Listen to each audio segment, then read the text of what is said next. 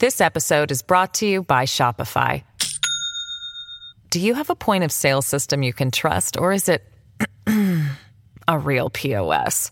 You need Shopify for retail. From accepting payments to managing inventory, Shopify POS has everything you need to sell in person. Go to shopify.com/system, all lowercase, to take your retail business to the next level today. That's shopify.com/system.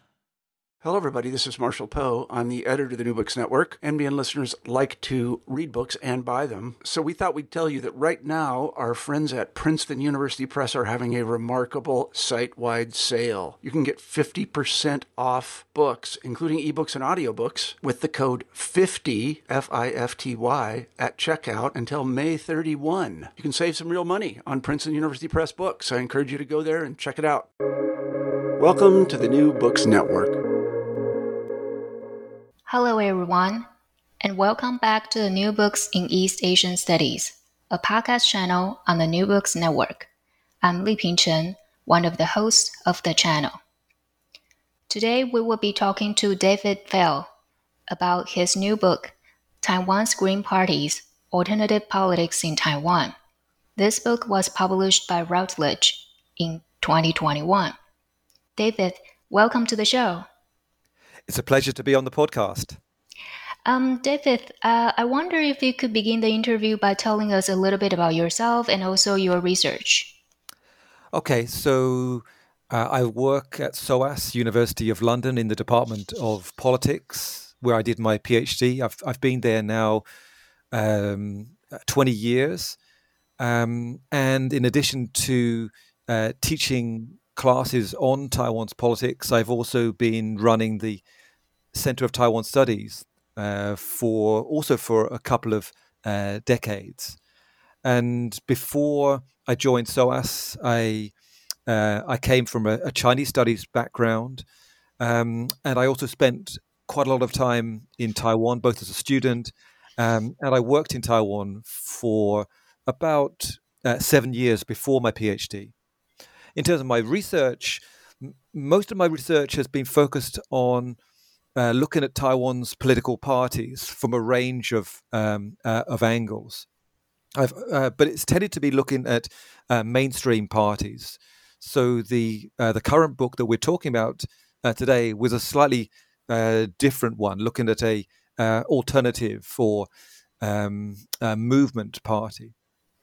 Yeah, thank you. So I guess my question would be so how do you arrive at this project? You mentioned that usually, previously, your research is more focused on the mainstream politics, but this book is, as the title said, alternative politics, and specifically about green parties. So can you tell us a little bit about how you started or arrived at this project? Well, I think it was quite a gradual process. I'd been interested in Taiwan's political parties since my first visit to Taiwan as an undergraduate student back in 1989, seeing the way that a number of smaller leftist parties had tried to enter Taiwan's party system. When I came to do my PhD, I focused on three political parties that were particularly important during the 1990s: the ruling Kuomintang, the Democratic Progressive Party, and the New Party. And we had two mainstream parties there, and we had one small party, the New Party. And what I found interesting there was that the New Party didn't really fit the kind of frameworks that I was using for mainstream parties. It often seemed to act in ways that seemed quite irrational, sometimes almost suicidal.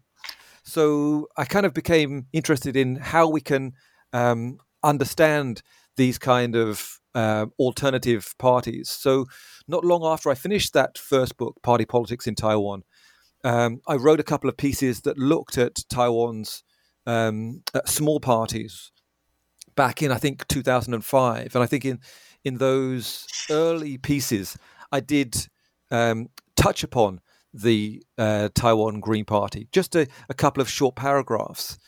But it was more like a footnote. to me at that stage. And in the end, what actually got me to start this project was one of my own students. So one of the nice things about the university I work at is that we tend to have quite small classes, so we really get to know our students, and we learn a lot from them, particularly when we supervise their dissertation projects.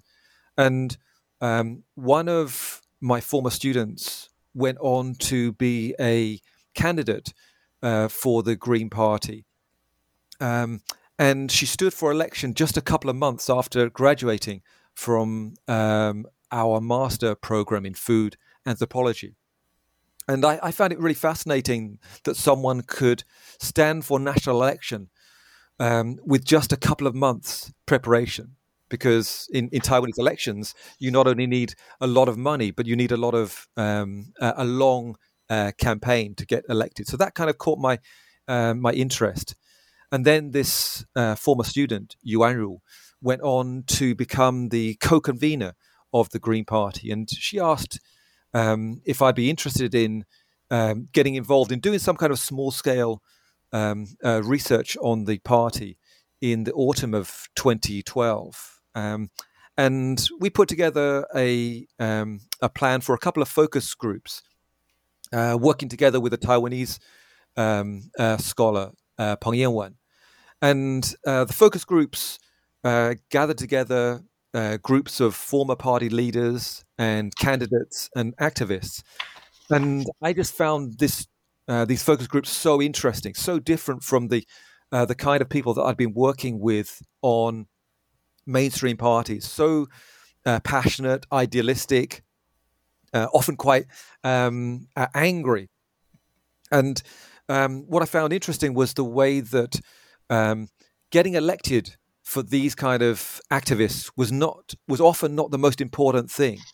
Often it was actually party ideals, advocacy that mattered more than getting elected.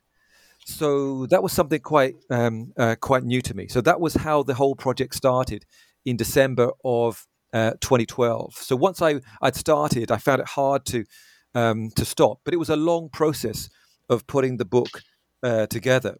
If you think that I started in autumn of 2012 and submitted the final manuscript about a year ago, it would be late August of 2020, and the book came out in the spring of this year. So it was a long process, but very, very rewarding.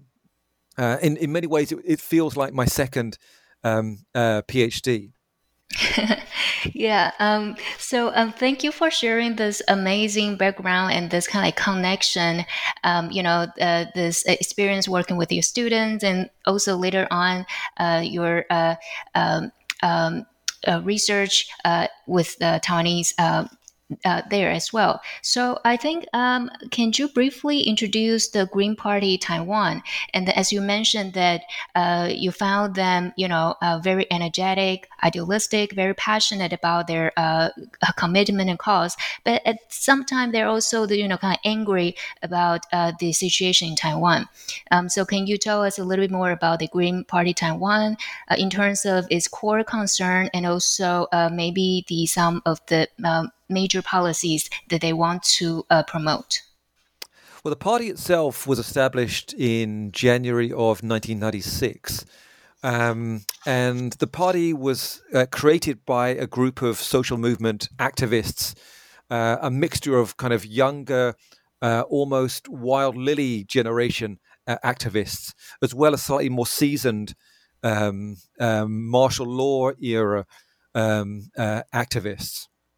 And the party was established, I think, partly as a result of a desire in civil society to have a little bit of autonomy from the main opposition party, the DPP, at that point in time, who was seen as becoming a little bit more conservative, and they had some doubts about how sincere the DPP was regarding environmental and other social issues.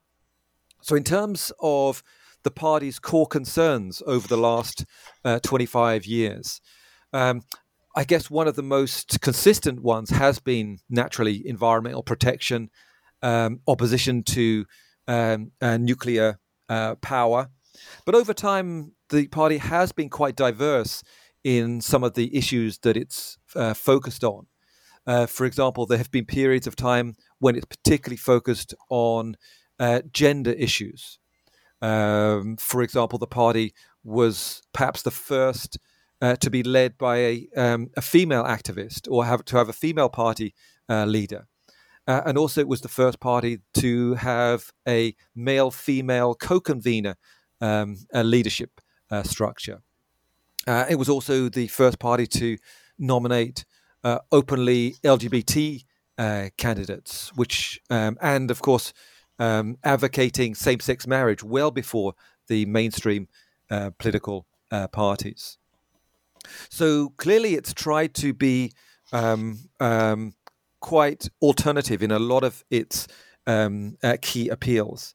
I suppose the other thing that I would add is its international engagement. I think that's another of its core concerns over the last 25 years. So right from the start, it was engaging with other Green parties internationally. At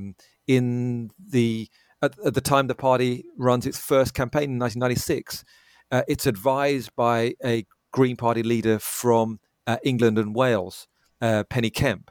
And this is the start of a lot of international connections. It becomes a founding member of the Global Greens Network, a founding member of the Asia Pacific Greens Network. Of course, Taiwan's other leading parties also do join these party clubs. But I would say that the participation on the Taiwan Greens is a lot deeper, because there's a much clearer connection with those kind of global green values between the two sides. And a lot of the people I interviewed found that international engagement actually more rewarding than joining Taiwanese elections. Yeah, and then especially you mentioned this two dimension of the Green Party Taiwan, that this kind of focus and this ongoing, continuing involvement in the social movement in Taiwan, especially in terms of the LGBT issues and also the minority right. But on the other side, also this kind of like connection with outside. That's international engagement, that this cooperation and connection to the other international groups as well. So with that, I was wondering whether you can talk about a little bit more about Green Party Taiwan, and especially in terms of its election. And you mentioned that one of your students was actually the candidate. So can you give us some brief picture about Green Party Taiwan, their the history and development of their performance in Taiwan's election?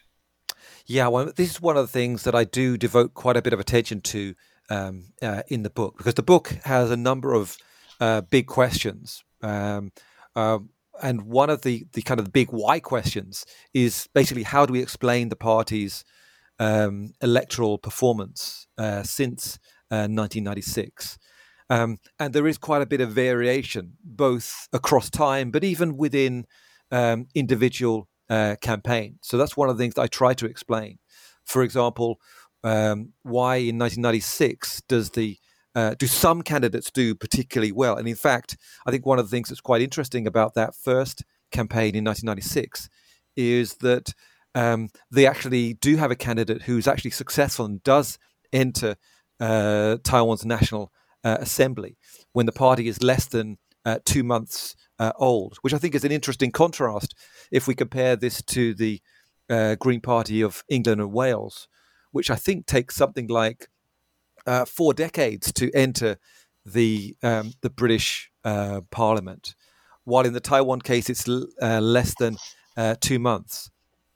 But of course, I would say in the book we see much more discussion of failed elections, and that's one of the things that I do put a lot of stress on. And we see fluctuations over time in the electoral performance. For example, we also see a period when the party almost disappears from contesting elections. And it's a pattern that's quite common in a lot of Taiwanese small parties. Failure to win election and then disappearing. But I think what makes the Green Party interesting is that it actually manages to recover from setbacks in the late 1990s and then to re-emerge in the 2005, 2006 period and start gradually to become a more competitive force in Taiwan's electoral scene. Yeah, and then this kind of like rise, and then also the setback, and also this kind of like different strategy that the Green Party Taiwan they have to respond to the Taiwanese people and also the political landscape as well. And then I'm particularly interested in what you mentioned that they have several setbacks, and then also, but they didn't stop there. They actually rebrand and they try to rebuild themselves. So can you tell us a little bit more about what's their strategy, and then how do they rebuild or rebrand themselves? Yeah, that's a great question. I think in the book, what we see is multiple attempts to rebuild and rebrand the party, particularly after periods of less successful elections. So, for example, when the party collapses after 1998, it takes the party a number of years to rebuild, and one of the features of that rebuilding is human resources. This comes up again and again in the book. Finding enough candidates to stand, finding people who will devote the necessary time, and what we see in the this first attempt to rebuild the party, it's a group of Taiwanese students who'd studied in the UK and the US, who come back after their doctoral studies, and they're really the force that kind of creates this kind of rebuilt party in 2005, 2006, and we see how they start seeking out potential candidates and activists to create a new Green Party. And what we see then is a much younger party emerging in 2005, 2006. But we also start to see a different set of issue appeals. For example, in conjunction with that focus on environmentalism, we start to see a greater focus on gender issues. Part of this is because some of these figures have been involved in feminist movements or feminist groups, such as the Awakening Foundation. And also we see some adjustment in terms of focusing on issues that maybe had been neglected or that mainstream parties had not been willing to touch, such as same-sex marriage, which I've mentioned earlier, but also issues such as the death penalty, which is a really controversial issue in Taiwan. And even the Green Party at times has been a little bit cautious about advocating lifting the death penalty. So that was one example. But it takes the party quite some time to kind of make that shift between just taking part in elections and actually becoming competitive. And it's at times quite a painful struggle, particularly because policy and ideals are so important in a movement party. Yeah, and then especially you mentioned that the party members and also leadership, they are for example, involving different activists, different issues, and also the different dimension that the ruling party they might overlooked, or they might there were other controversial topic, for example, death penalty. So there's a different issue and different dimension that during their reconstruction effort, they try to involve and try to deal with in a different situation in Taiwan as well. So with this development and also histories over 2 or 3 decades, and I was wondering whether you can talk a little bit about the party itself, how the party kind of formation and transformation, and especially that the title of the book is Green Parties. So this kind of like the split from the main party, or there's this kind of tension within the Green Party itself? Yeah, I mean, there's a couple of questions in your question there. I think one of the really interesting things about studying Green parties is that should we treat them as a political party, or should we treat them as branches of social movements? And I think this is one of the reasons why the kind of literature on Green parties is so interesting, because we have both the political parties, political science literature, but we also have the social movement literature. So it's a really nice kind of combination.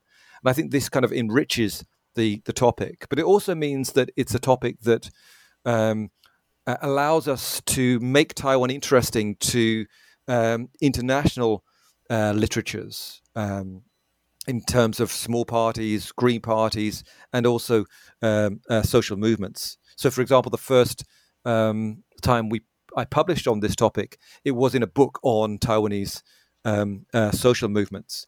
So that is one of the challenges about looking at the Green Party. Do we treat it as a social movement or a political party? A lot of my colleagues in kind of mainstream political science in Taiwan don't really treat it as a serious political party. But then it doesn't entirely fit into this kind of social movement definitions. And I guess one of the other elements of your question was the plural nature, the plural element of the title of the book, the fact that it's called Green Parties in Taiwan. And that's partly because even though the focus of the book is on the official Green Party Taiwan, I do devote some space to for example, the Splinter Party, the Trees Party that splits away from the Green Party in 2014, but also the alliance between the Green Party and the Social Democratic Party for the 2016 campaign, when the party does look like it really has that potential to make a breakthrough. So that means that one of the topics that I'm talking about in the book is party splits and party mergers. And again, there's another kind of big literature there that the book can engage with.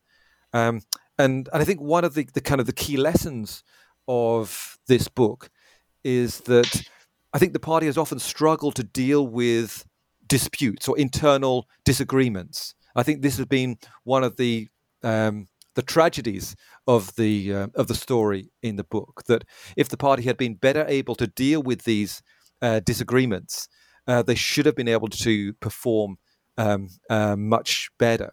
And I think one of the things that readers will find in the book is that we hear about a lot of arguments. And I think that has been a key issue. So, for example, if we take the case of the Splinter Party, the Trees Party, the split isn't really down to major differences in policy or ideology. To a large extent, both are very environmentally focused, but it's more a matter of a clash of personalities between a number of key figures, maybe a clash of what would be the best strategy to develop the party. But this serves to really undermine the party's development, because that split means that the party loses key figures in terms of human resources. And I think that really does undermine the party's development. Yeah, and then this kind of like disagreement, and then this kind of like argument, this clashes in the party, within the party itself. And as you mentioned, one of the example is the Tree parties. They split away from the Green Party Taiwan. So I guess my question is that so the Tree parties split away from GPT. Do they completely cut off from each other, or there are still some communication and involvement? Seems they are both very involved in the environmental issue. So, what's your observation? Yes. I think a lot of people would have hoped that the parties could have worked together. But I think again, I think it's down to clashes of personalities. But and what we see over time is that the Trees Party did gradually fade away. So, for example, in the final chapter, I do talk about how the Trees Party eventually was dissolved, I think in 2020. So the party now ceases to exist, and its key figures have either dropped out of politics or have some have moved to other political parties. And in fact, the one of the current co-conveners of the Taiwan Green Party is actually a former Trees Party candidate. But I think that one of the things I talk about in the final chapter is some suggestions for how the party could potentially improve. And one of the things I do talk about is reaching out to some of these potential defectors who currently don't have a party label or belong to some of these parties that have disappeared. So I think dealing with diverse opinions, dealing with disagreements, I think is a key challenge. I think this is something that features also in a lot of international Green parties. So one of the things I did try and do in the book is try and think about this question about, is Taiwan's Green Party any different from international Green parties? And I think we could see a lot of really interesting similarities, not only in the fact that they argue a lot, but also in terms of the profile, both of supporters, candidates, and leaders. And I think we see a lot of similarity there. Because I did have one chapter where I look at, I call it really looking at the who question, where I look at what kind of people have stood for the party, what kind of people have supported the party, and I think that there are some clear similarities. Yeah, and then especially when you say this kind of like the internal conflicts, and then actually boil down to this kind of clashes between different personalities, and then how this split actually influence the human resources and the resource for the mobilization for their cause as well. And you also mentioned that their cause, right? And then how they can speak to the Taiwanese people. So I was wondering whether you can speak a little bit about the people, or the general reception of Green parties in Taiwan in terms of who is their supporter or who they are trying to speak to. Is it in terms of specific generation, or it's in terms of other different context? Yes. I think the party has definitely tried to appeal to a certain type of voter. They've tended to focus quite a lot on younger voters. I think there's a clear sense that younger voters are more receptive to the kind of appeals that the party has been making. And I think this is perhaps one of the reasons why the Green Party candidates have tended to be much younger on average than the other mainstream political parties. And in terms of support, there's definitely been a focus on urban areas, at least until quite recently. So the parties tended to be stronger among well-educated voters, urban residents. Also, they've tended to be more popular with voters that have some kind of social movement experience. With studying a small party, there are some challenges compared to mainstream parties. And one of them is it's much more difficult to use survey research. And that's one of the reasons why in the book, survey research is quite a limited resource because the sample is quite limited. But what I tried to do here was to also interview party members and party supporters to try and get a kind of a profile of the typical Green Party supporter. And I think overall it looks quite similar to those of Green Party supporters in European cases. This episode is brought to you by Shopify. Do you have a point of sale system you can trust, or is it a real POS? You need Shopify for retail. From accepting payments to managing inventory, Shopify POS has everything you need to sell in person. Go to shopify.com/system, all lowercase, to take your retail business to the next level today. That's shopify.com/system.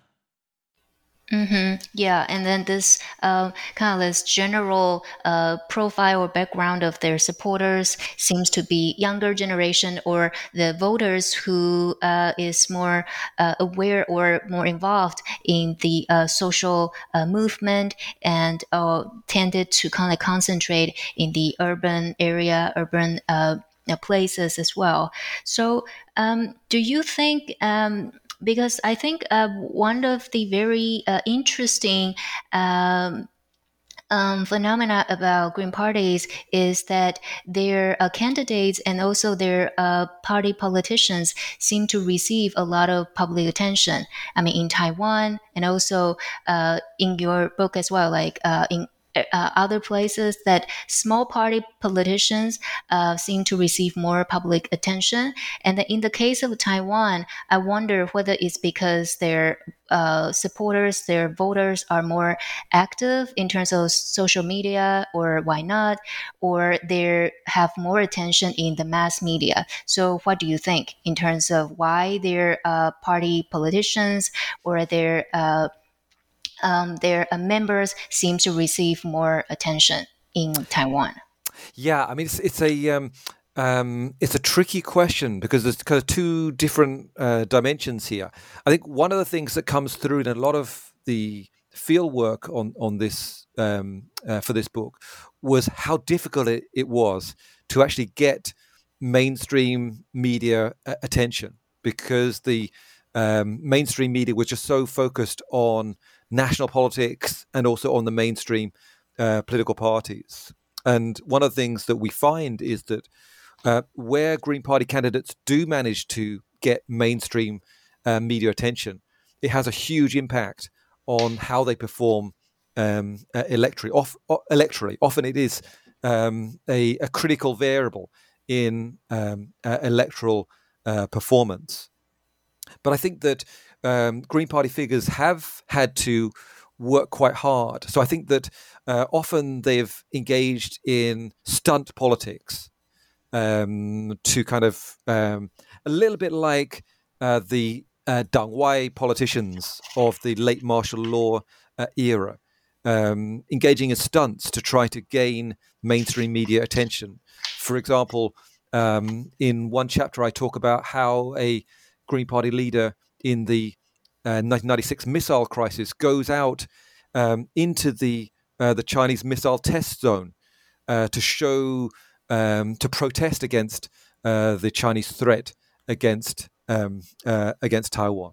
So just showing that we're as tough as the other parties when it comes to China.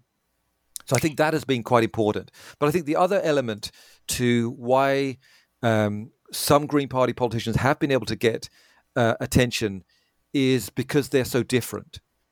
In other words, that they've been willing to actually advocate on issues that mainstream parties wouldn't touch. And I think that has been a important factor, even if this gains critical attention. So I think that is just being different, I think, is a way of gaining attention. And I think that's one of the reasons why movement parties like the Green Party really do matter, because they bring something different. They bring diversity into Taiwan's party system, which at times can seem quite dry and dull. And I think if we, again, if I look at the interviews of party supporters, often it's the fact that the Green Party is not a mainstream party. It's just so different from the mainstream parties that gives it that diverse image. Yeah, they seem to be, providing another angle or, shift the spotlight to other issues that has been ignored by the society or by the ruling party. So, yeah, totally agree that, they care about different issue, but even though it's different, but it's still very important and critical issues in Taiwan. And I'm particularly interested in your description about Green Party Taiwan as a movement party. So earlier we talked about Green Party Taiwan, and it's in this very interesting case that there are literature about it as a political party. There's also literature about this party as a social movement. And can you tell us a little bit more about Green Party Taiwan and as a movement party? And then how do you think this influenced the mainstream politics in Taiwan? Yes. The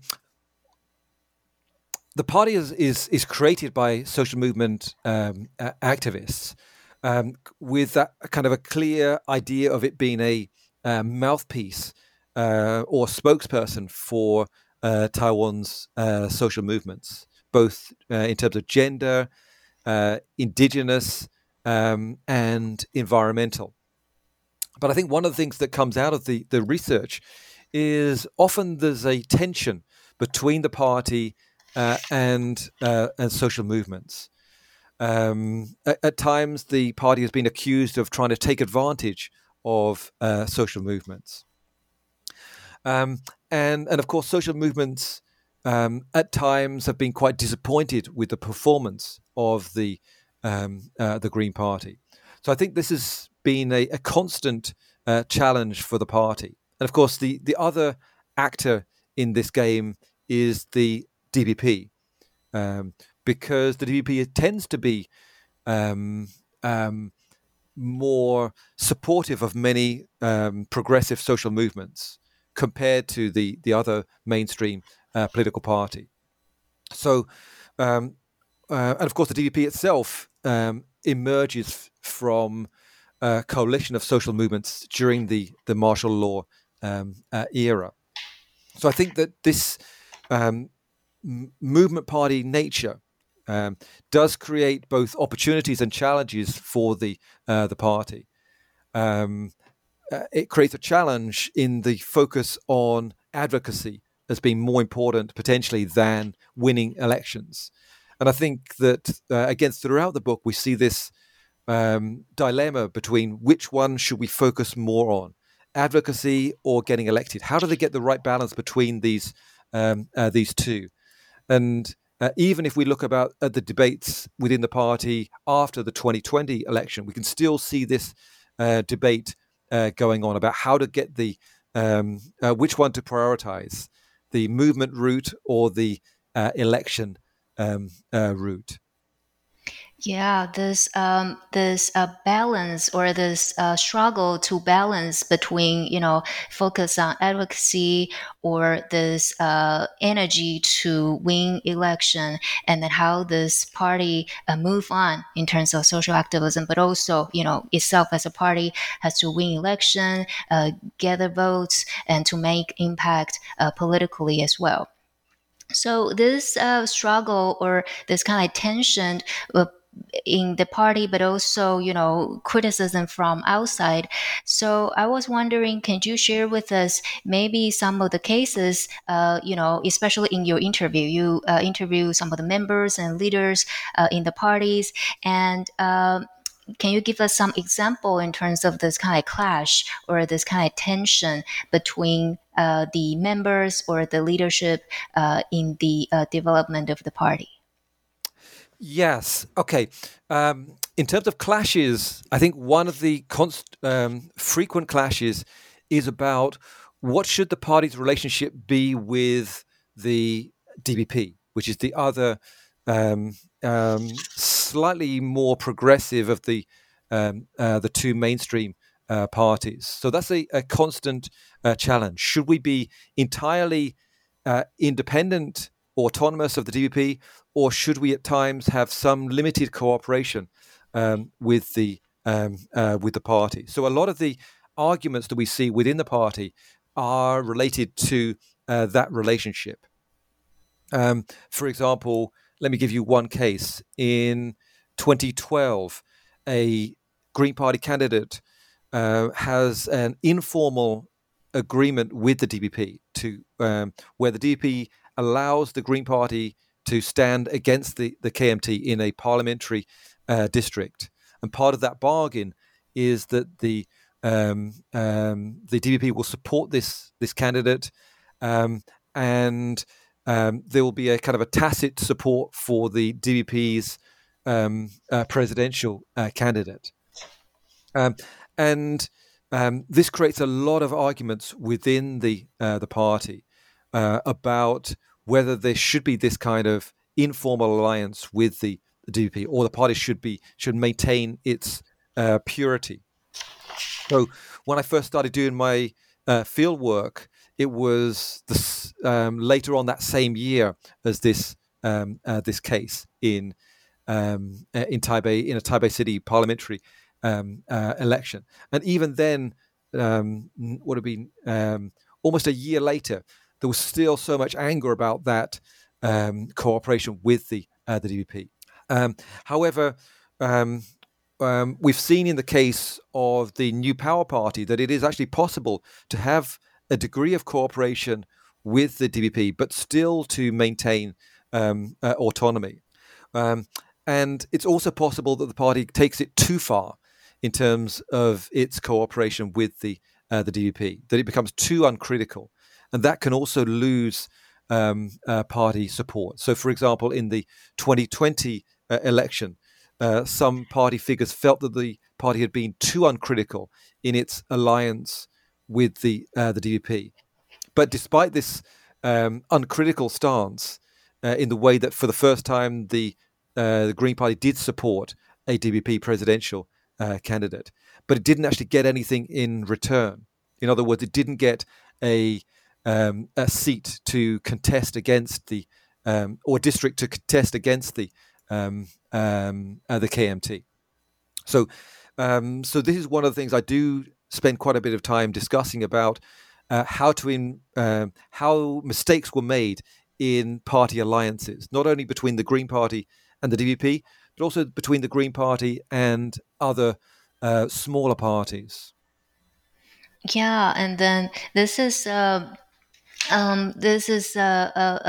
difficult balance, right? Like how you want like connection and collaboration with other parties, but in the case that Green Party and DPP, seems that there's a lot of criticism involved in the model or in the trajectory of that cooperation, and Can you also tell us a little bit about the tension between the alliances that Green Party attempt to make with the smaller party? So you explained the alliances they made with DPP, but how about with other small parties and groups? Yeah, well, the Green Party has tried to create alliances with small parties on a number of occasions. For example, the 2008 campaign was described as a red-green alliance, a little bit like the German red-green alliance. In that case, they were working together with a labor movement group. But it wasn't particularly successful, and again there were tensions there. We also see an alliance in 2016 when there's the creation of this Green Party Social Democratic Party alliance for the 2016 national elections. And in theory, this should have been a great breakthrough because the party had strong candidates, it was better funded, but a lot of the problem with that campaign was the inability to work together with this other small party, and we see a lot of discussion of those arguments about this alliance and the way this alliance operated. So there again, we can see it's not only the inability to deal with internal conflict, but also to deal with alliances. And instead, that year in 2016, it's a brand new party, the New Power Party, that enters Parliament, rather than the much older and experienced Green Party. And we see similar issues when it comes to the 2020, the most recent election, when again the party potentially could have worked together with other movement parties, for example, with the State Building Party. And they did hold discussions, and they also held discussions with the Social Democratic Party for the 2020 election. But in both cases, these discussions fell through. And it meant that in 2020, the party stood on its own. And if we look at the State Building Party plus the Green Party's party list vote share in 2020, if we combine the two, then it would have got, or potentially could have got, over the critical 5%, which you need to enter Parliament on the party list. So I think a lot was down to failures in negotiation between other potential partners. And even as early as the 1998 case, I talk about some potential collaborative opportunities that, again, didn't work out. So I think that for Taiwan to really have a competitive alternative party, it will need greater coordination and willingness to compromise, while just having these multiple smaller parties limits their ability to really kind of transform the party system. Yeah, and then it sounds like the challenges are from multiple fronts, internally within the members and leadership itself, but also externally in terms of cooperation with mainstream or other small parties, and how to kind of move on with their also the social movement that they care about in the political landscape as well. Yeah, I mean, I think you're right. I mean, one of the things I was going to follow up on was that I would say that the overall market for alternative parties has grown compared to when the party starts out in 1996. But in 1996, the Green Party is probably the only alternative party with a smaller market. But if we look at today, then even though the potential market for these kind of movement parties is much larger, But the field has become much more competitive because there are more competitors competing for that increased. I would say that probably the market for alternative parties is something like roughly 20% of the Taiwanese electorate. But there's just too many competitors. And will the Green Party be one of the most successful of those? Is the big challenge for the future.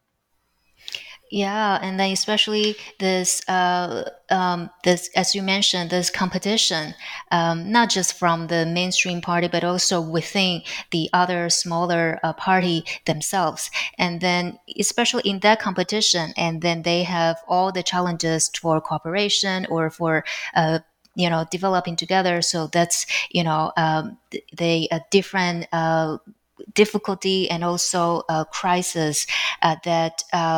We still need to observe and then see what will happen in the future. And David, in your book, you mentioned that you have several observations and also suggestions in terms of, how the Green Party, the electoral failure can actually be, avoided, or, can be sort of not that impact or disastrous impact. So you mentioned, one of them is to, reach out to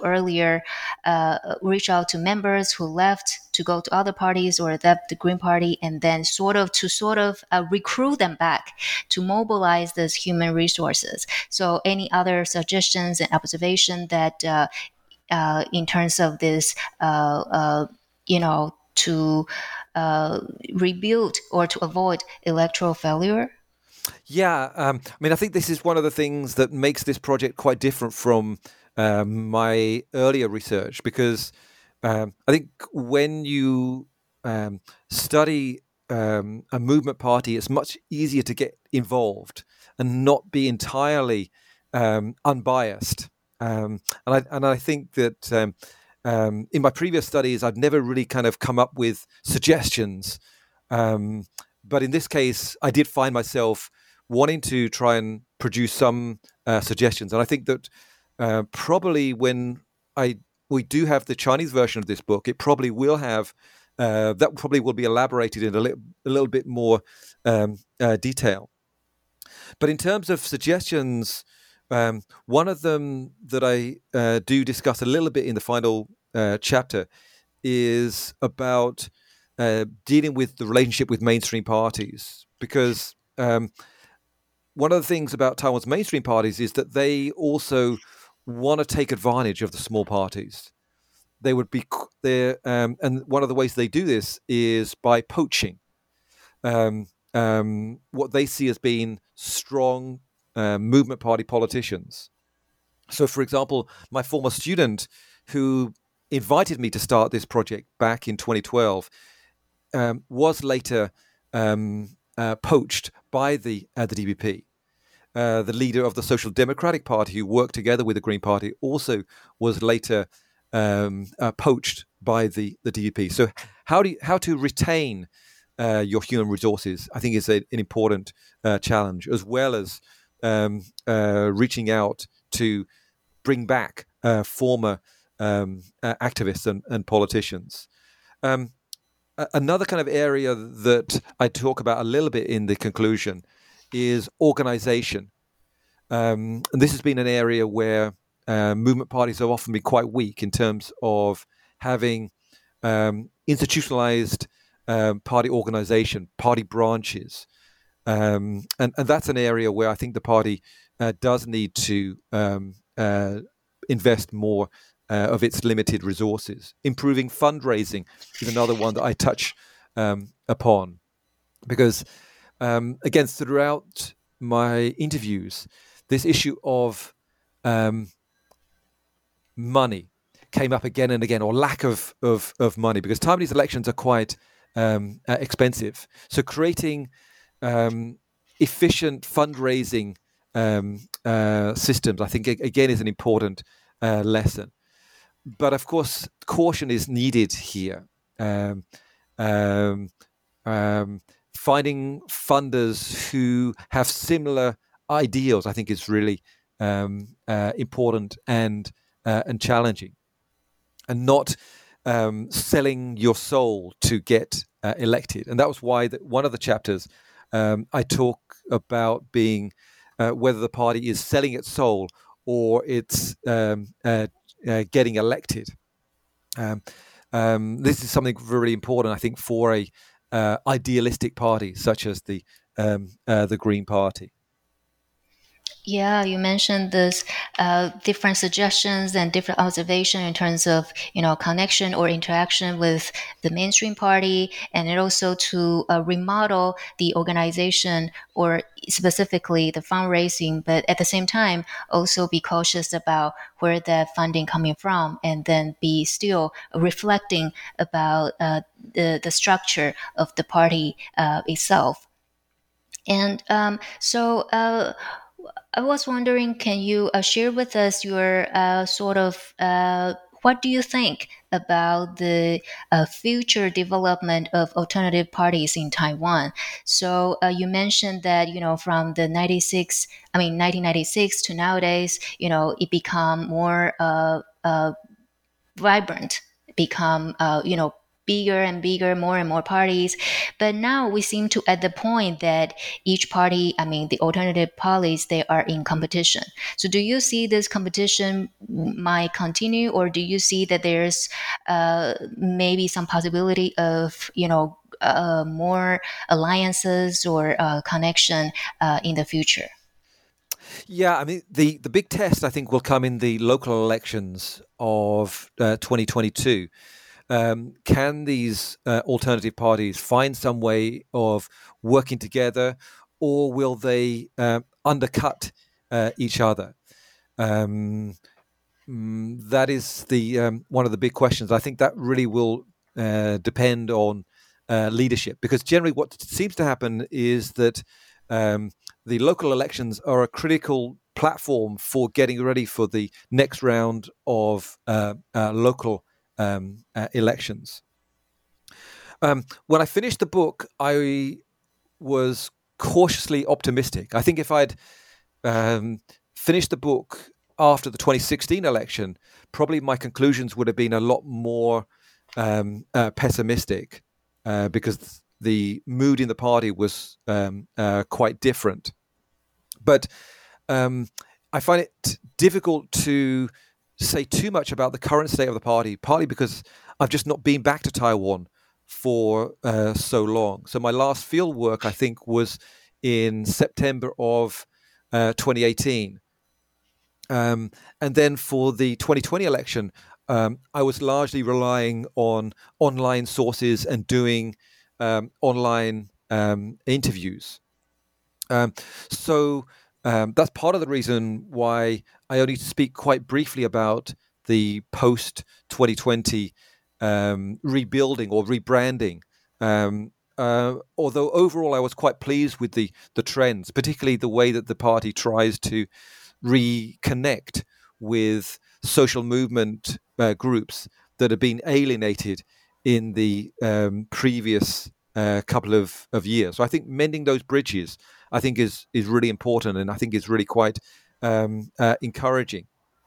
But I think that, and I guess one of the reasons for doing the book and for having suggestions is the hope that the book might have some kind of value in terms of giving the party international attention, but potentially bringing, allowing the party to talk about some of the challenges or reforms that might be needed. I think that it's possible that the Chinese version may get greater readership in Taiwan, because, of course, like a lot of academic books, it's out in hardback, it's in English, and even where the ebook is available, it tends to only really be university libraries. So I haven't so far. Originally, my hope was to kind of to go to Taiwan after the book came out and do some kind of book talks. But I think I may wait until the Chinese version comes out for the Taiwan side. So far, my the talks that I've been doing on the book and the podcasts have mainly been in English and mainly for academic audiences, although I am trying to change that. So, for example, I think next month I'm doing a talk with a British Green Party group.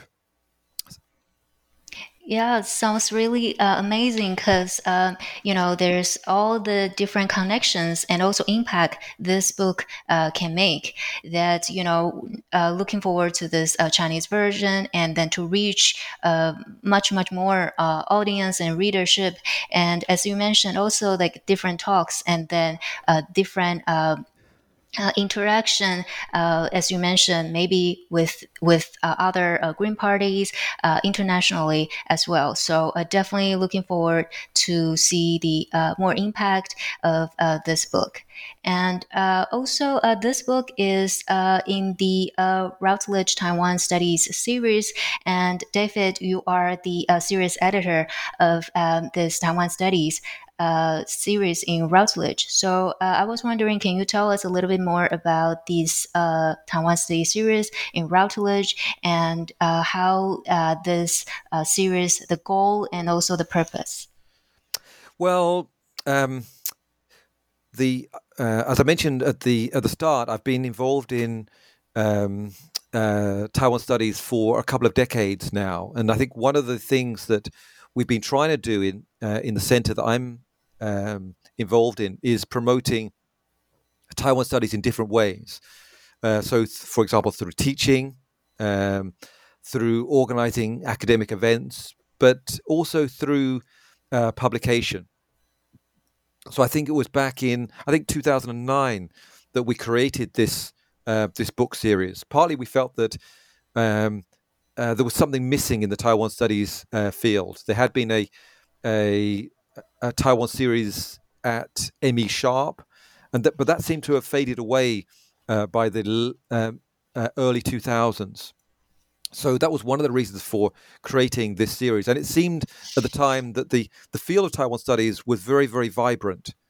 A lot of great research was being done, but we were kind of hoping that we could kind of bring together a group of publications with this series. And I think it's been one of the things I feel particularly proud about.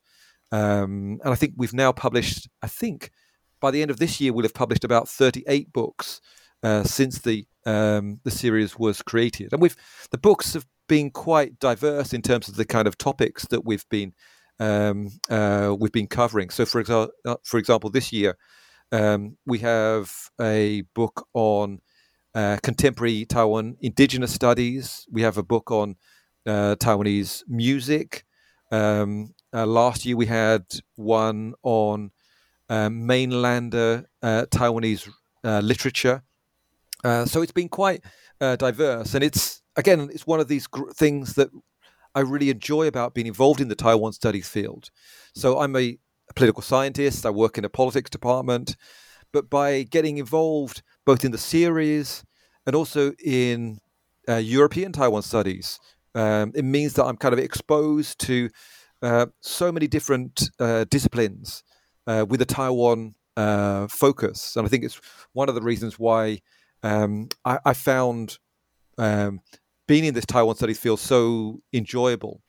Yeah, and this is indeed such a great book series in Routledge. Like as you mentioned, this kind of diversity of different discipline and different fields, and all the writers, their different perspectives on Taiwan, and also the research on Taiwan studies as well.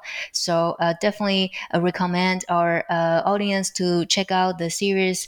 And David, you also mentioned earlier you are the director of the Center of Taiwan Studies at SOAS University of London. And do you want to introduce a little bit about the activities that the center have, or other initiatives about Taiwan studies? Yes. Well, I was quite fortunate that when I left Taiwan to start my PhD in 1999, that was just at the moment when the Taiwan Studies program was starting off at SOAS. So I arrived just at the right time. So it meant that I could join the first classes as a student, and then I did my postdoc at SOAS. And gradually over time, we've been able to kind of expand the Taiwan Studies program. Again, doing a mix of those kind of three kind of core things: teaching on Taiwan, running Taiwan Studies events, and promoting publications. And in addition, of course, to the book series, I think another real important indicator of the state of the field is the creation of that Taiwan Studies Journal, the International Journal of Taiwan Studies, that's edited by one of our research associates, Mingye Rawnsley.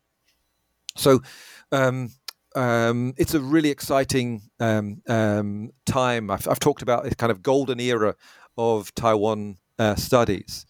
And I think if we just look at it from the perspective of my university's center, we can see how a center has evolved from maybe just having a few events a year to running something like 60 or 70 events a year. And what we try and do is run events that are linked to our teaching program. So we have something like we have an MA in Taiwan Studies, and we have about 6 postgrad and 4 undergrad Taiwan-focused modules. So trying to make sure that these different elements, publication, ideally publishing things in the series that can be used for teaching, running events that will be useful for teaching, and then hoping that our graduates can stay in the field in some way. In other words, that they can do something that's related to their studies on Taiwan. So, for example, some of our graduates have gone on to work in the diplomatic sector or in the media sector. That can be very, very rewarding. Of course, one challenge this year has been coping with the COVID crisis, and that meant kind of shifting to online teaching and online events. So one of the things we're quite excited about now is kind of going back into the classroom, and will we be able to run in-person academic events this year, as we've got so used to doing online events?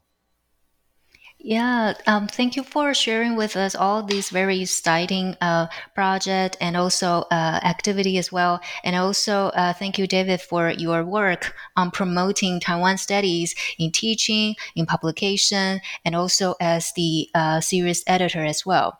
So here comes our last question. That is the traditional final questions here at the New Books Networks. So can you share with us what you are working on right now, or what your next project is? Well, I think when we finish a book, we often want to move on to the next next project. But in this case, I'm not quite there yet. In other words, I'm still in this kind of transition period. I've with my first book, I didn't do any kind of book promotion, but this time I've really kind of taken the book promotion a lot more seriously. I don't know. I think I must have done about 15 or 20 different promotional talks or podcasts for this book, and I'm kind of getting ready for another series of an autumn tour on the book. So that's one of the reasons why I'm not quite ready for the new project. I suppose the other thing I would add is that I've been working on the Chinese version of the book, which for me is really exciting because rather than being a direct translation, I'm working together with 3 former party leaders who played roles in the party at different stages in the party's history. and so we're working on rewriting the book, but bringing in their perspectives. So the progress has not been as fast as I would like, but it's been something very, very new and different. I think co-authoring can be really, really interesting. A little bit like learning how to deal with different opinions. So I'm really excited about how this is developing, because I've never actually published any of my books in Taiwan in Chinese. So and it will be great to actually do a book tour of the Chinese version of the book. It's just a question of whether we can bring it all together, because of course we're all very busy people. Yeah, thank you for sharing this project, because it sounds fantastic that in a way that it's a Chinese version, so it will definitely reach more readers and audience, different communities, but also this a project to co-write and to cooperate with the party leaders in these versions as well. So definitely looking forward to your Chinese version, and then also all other upcoming projects. So I want to thank you for being on the show today, and then share with us your new book, and then zoom in different moments, and also different development of the Green Party Taiwan's, and also the alternative politics in Taiwan as well. I appreciate your time and really enjoyed it. Thanks. It's been a pleasure to discuss this really fascinating topic. Thank you. And so I want to thank our listener as well. So we will see you next time. Goodbye. Goodbye.